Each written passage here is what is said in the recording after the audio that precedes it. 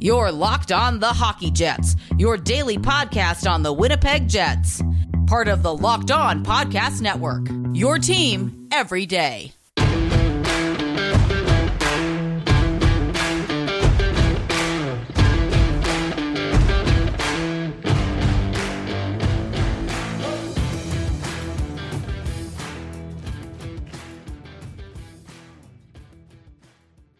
Hello, friends, and welcome to the Locked On Winnipeg Jets podcast, part of the Locked On Podcast Network, your team every day. I'm your host, Harrison Lee, an avid Winnipeg Jets fan and an online blogger. You can follow me on Twitter at HOLivingLoco and at LO_Winnipeg Jets.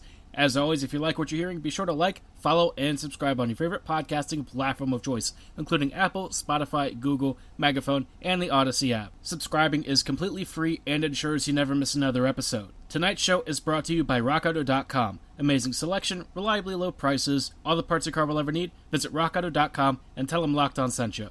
On tonight's show, I wanted to take a look ahead to the upcoming season and preview some of Winnipeg's divisional opponents.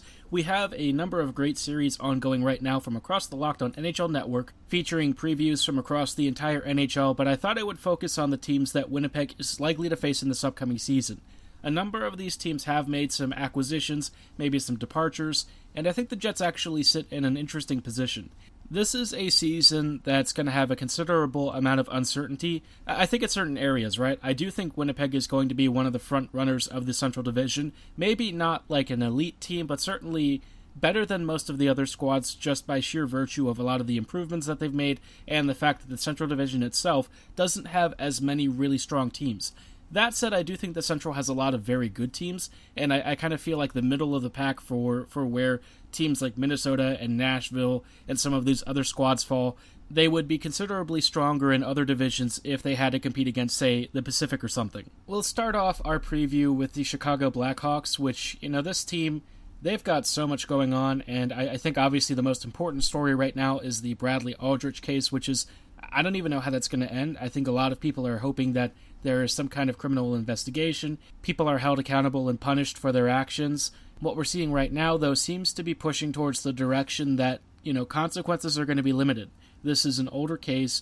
I think a lot of what happened in the past was definitely covered up, and even if the investigation continues to reveal really appalling facts and things like that, I don't know how many people are actually going to be held accountable for this. Stan Bowman hasn't resigned. A lot of the general managers and staff members who were a part of this team have seemingly kept their NHL jobs without much consequence. There is a significant situation here, and I don't really know how it's going to end for anyone involved. The only thing that I can hope for is that there is justice for the victims and that this sort of stuff won't happen again, even though, to be honest, I think we all know that in certain sectors it will continue to occur. Putting that major issue and most important issue aside for a moment, I think there are certainly questions about what exactly Chicago is going to be doing over the next couple of years. This is a team that has obviously undergone a lot of transition. They're currently in a rebuilding state, and the team has definitely tried to fortify some depth positions and maybe make a couple of trades to try and get at least some money off the books while also bringing in guys who they think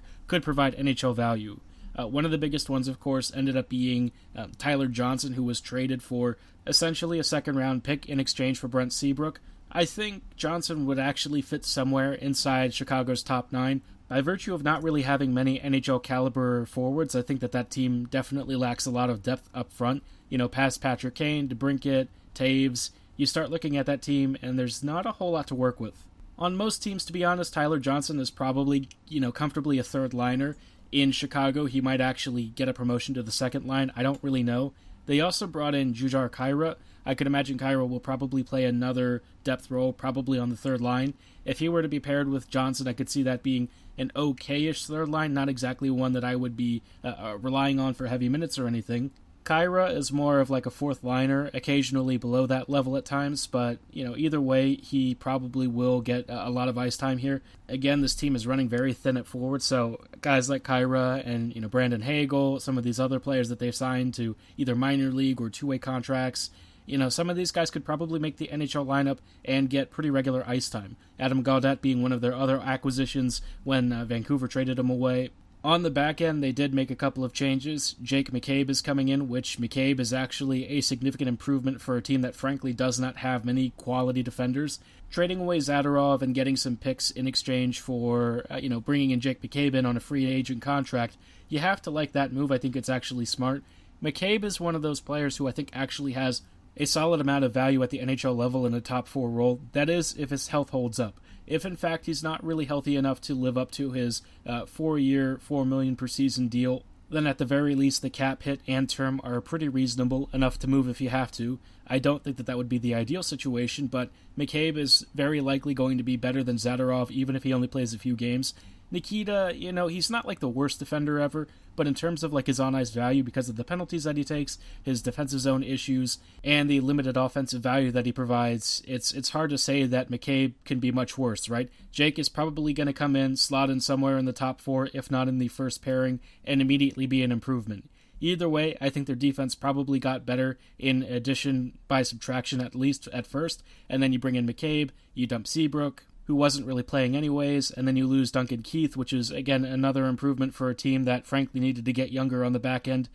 I have to say that Chicago probably did the right thing with their defense, but that still doesn't really give you a lot of confidence in this team. They're going to be at the bottom of the standings no matter what they do, most likely. Even bringing in Marc-Andre Fleury as their goalie replacement for, Corey Crawford isn't really going to do much. I know that Kevin Lankinen was getting a pretty good run, but you probably don't want to rely on him to be your lead number 1 goalie. Fleury, at least, will probably soak up some minutes. I really wish Marc-Andre Fleury had gone to a better organization, but at least we'll get to see him still playing. Even with Fleury and the improved defense, though, again, this team is still going to be towards the bottom of the Central. I think they're pretty bad. I don't really expect them to have a particularly great season. They're definitely looking ahead to the future. And at this stage of their rebuild, it's way too early for them to start getting excited. They still need to rebuild their prospect core, and quite frankly, their existing core kind of has to be phased out over the next few seasons. Up next, we're going to take a look at a team that is trending in the very much opposite direction from Chicago. But before we do, I wanted to tell you a little bit about why RockAuto.com should be the only place you buy your auto parts. There are literally thousands and thousands of vehicles out there, and it's really hard for auto parts stores to keep up stocking parts, accoutrements, and everything in between. You might stand in line for 15, 20, maybe even 30 minutes waiting for your chance to buy the part that you need, and you find out they don't even have it in stock. If you want to save time and money, then just go to RockAuto.com instead. They're a family-run business with over 20 years of experience in the automotive industry. Their easy-to-use, intuitive website allows you to sort by make, year, and model of your vehicle, and then set a price range filter so you always get the parts that you need at the prices you want. Whether you need a new engine control module or a floor mat replacement, RockAuto.com is sure to have what you need in stock. And best of all, you can save anywhere from 20, 30, even 50% off retail brick-and-mortar in-store pricing. So why shop anywhere else? Go to RockAuto.com right now and see all the parts available for your car or truck. Right locked in the How Did You Hear About Us box so they know we sent you. Amazing selection, reliably low prices, all the parts your car will ever need. Visit RockAuto.com today. Hello, friends, and welcome back to the Locked on Winnipeg Jets podcast. We are doing a little bit of a team-by-team analysis of Winnipeg's upcoming Central Division opponents. Yes, we are actually getting Central Division opponents back. If you were hoping that Winnipeg would continue to feast on some weaker defenses in the North Division, well, yeah, that's not going to happen. Well, at least for now. I have to say that I'm kind of concerned long-term about what exactly next season is going to look like, in part because of the rapid rise of the COVID variants and all that, but, let's just assume that this is going to be the normal division next season. We've already talked about Chicago. That team is definitely in full rebuild mode. They're probably going to have to tank pretty soon, and they stand in stark contrast to this next team that we're going to talk about, which is the Colorado Avalanche. Now, I'm not going to spend a whole lot of time talking about Colorado. I think most people know where this team stands. I do think their acquisitions in the offseason and some of the moves that they made are very interesting. You see Gabriel Landeskog being signed for 8 years for $56 million over the entire term. An 8-year, $7 million contract per season is not terrible, I guess. I think for Landeskog, I probably would have been a little bit hesitant to sign a contract like this. Make no mistake, Landeskog is a top 6 player, and a pretty darn good one at that. And certainly in fan favorite terms, I think a lot of people really like Landeskog. He has been the captain, so it's kind of hard to walk away from Gabe and say that you want to cut him loose. But at his age, he's in his late 20s, getting into his earlier 30s here over the next couple of years. This contract isn't exactly cheap. and you think about the opportunity cost of signing a veteran player when you're probably going to have some really big negotiations coming up once kids like Makar start entering their next stage post-ELC. So there's a lot of moving parts here long-term. I think Colorado is in pretty okay shape in terms of their long-term cap hits, but you start looking past 3, 4, maybe even 5 years, you might get a few questions. To that end, they did make a couple of acquisitions in the offseason to try and bolster their cup run after a rather disappointing run over this past playoff run. They've brought in Darcy Kuemper from Arizona in exchange for Connor Timmins. Of course, there were some picks and stuff exchanged, but I believe the pick that is involved in this is in fact conditional, so Kuemper is an interesting one. I don't know how many games he's actually going to play. Darcy was pretty darn good in limited stints with the Yotes. I think the biggest problem with Arizona is that all of their goalies seem to have injury issues. Kuemper is like a veteran journeyman at this stage of his career. I think we all know what we're getting with him, which at times has been at the level of an elite goaltender. But, whether or not he can stay healthy, whether he can keep performing at that high level despite his age, those are probably legitimate concerns. But they needed a clear replacement for Grubauer. They now have one. I don't know if Kuemper is going to be the guy. I think he's probably going to be a very good starter. They might need to get some backup games from, I think Pavel Francouz might still be on their contract books, but I don't know who else would be backing up Kuemper here. This is a team that always seems to have a bit of a goalie carousel. Grubauer, I thought, might have been the guy, but then he got signed by Seattle in a move that, again, I think is a little bit questionable. But for Colorado, goaltending, usually not one of their biggest needs. Aside from Kuemper, they've also brought in Ryan Murray and Darren Helm. Darren Helm should be like an okay fourth liner, I guess. I don't really know if he's going to be much of an impact player. Usually when they scout some of these depth veterans, I feel like they kind of have like a very hardworking, industrious two-way player with like some defensive value and maybe somebody who can also chip in a couple of goals. Helm for 1 year at $1 million is kind of like a shrug for me, I guess. He's fine enough, but I don't think he really does a whole lot for their bottom six. Murray is probably the more notable acquisition for 1 year at $2 million. If you're looking for a guy who could comfortably slide in on your third pairing D or maybe even anchor your second pairing, you probably could do worse than Murray. Again, I don't think it's like a really needle-moving thing, but when it comes to Colorado, it's not like they really needed a game-breaking player necessarily. This team has so many game breakers, especially up front, that it's kind of hard to imagine what specifically they need to improve upon. I think their defensive organization, once they get pinned, that's probably one of the biggest things. But, the counter to that is that their style is very much run-and-gun hockey. They're very high event in the other end of the ice. They don't often surrender a ton of offensive chances against, partially because they're so dominant inside the other end of the ice. And so, if you build towards that and that's your main goal, then Colorado probably did enough to maintain their current roster. I don't think, again, that they needed to make a ton of changes. Tactically speaking is probably one of their biggest needs. Maybe Kuemper is going to be an upgrade on Philip Grubauer. Maybe they get a few extra saves. Looking at this team going forward, I feel like Colorado is in this weird spot where they're clearly one of the truly best teams in the NHL, but then you pit them against like a Tampa Bay, and I kind of wonder if they would actually make it out of that series. Tampa Bay is just built from the ground up as a very nearly complete team. You look at what kinds of weaknesses they would have, and it's really hard to find any. I mean, this is just a team that, top to bottom, again, is built to win championships. And I think Colorado is close to that, but I don't think it's quite at that level. For one thing, they do not have a Vezina winner in net. They've got guys who are pretty capable, maybe 1B starters or guys who have been fringe number ones. But there's no Vasilevsky, no Hellebuck, yada, yada, yada. So that's kind of a big issue, especially if the team itself struggles like they did during, the last postseason run. Once they hit Vegas, things kind of unraveled. And if Kuemper isn't really ready to step up into the number one role, I do have to wonder what exactly Colorado's plan is. That's like one of their only main gaps on the roster other than the defense. And it's not like they can just pluck a really good starter from anywhere without some significant cost. I thought they might have been interested in somebody like Marc-Andre Fleury, although I don't know that that's the case now unless it gets to the trade deadline and they actually have cap space to make a move for him. But, if they get playoff Fleury like he was last season, well, that's a bit of a bust. So, yeah, Colorado, strange team in a lot of ways. I think that they're so good, and yet they're somehow just a little bit of a step behind like the truly great teams.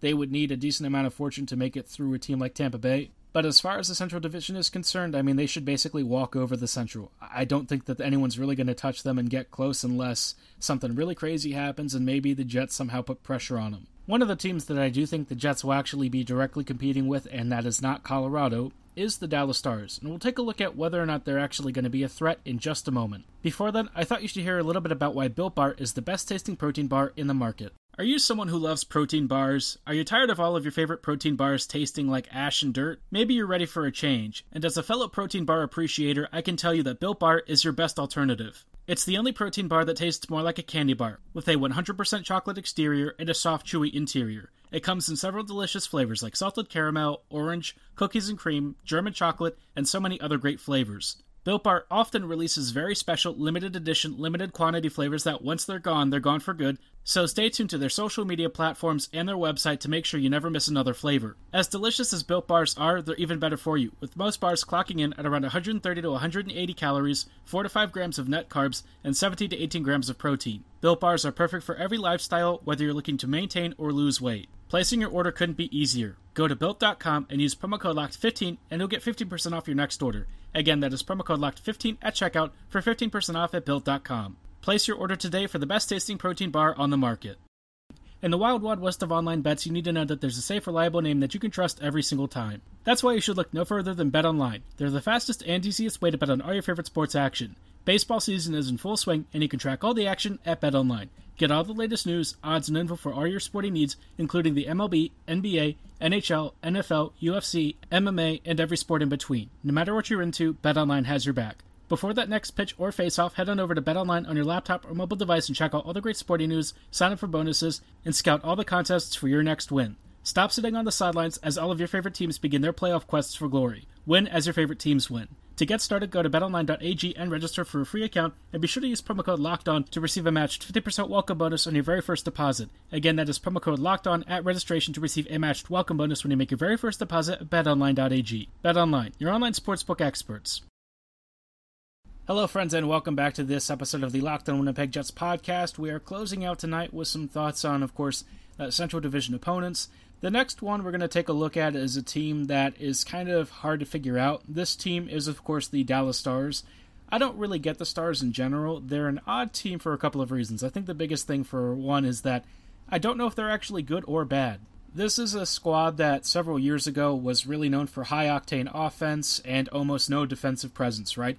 They surrendered lots of goals, and they somehow scored even more, which made them a really fun team to watch, but also super chaotic. Over the past few years, though, they've kind of changed their identity a couple of times. There was a moment where they were really defensively oriented, but also did not score any goals. And these days, they're kind of like a decent squad, but with some serious finishing issues, and also a lot of depth players probably pushing higher up the roster than they should. They have some underrated talents here and there. I think Yoel Kiviranta in that one playoff run showed off that he maybe has some scoring knack, and certainly there are other players that I like. I think that they picked up a really good one in Logan Stankoven. Eventually, when he makes the NHL, I think he'll be an impact player. Of course, I've got time for Miro Heiskanen and John Klingberg, but you start looking at this team and you kind of have questions about what exactly their long-term vision is, right? They brought in Michael Raffl for a year. They've brought in Ryan Suter for 4 years, a little over $4 million per season, and they've also brought in Braden Holtby.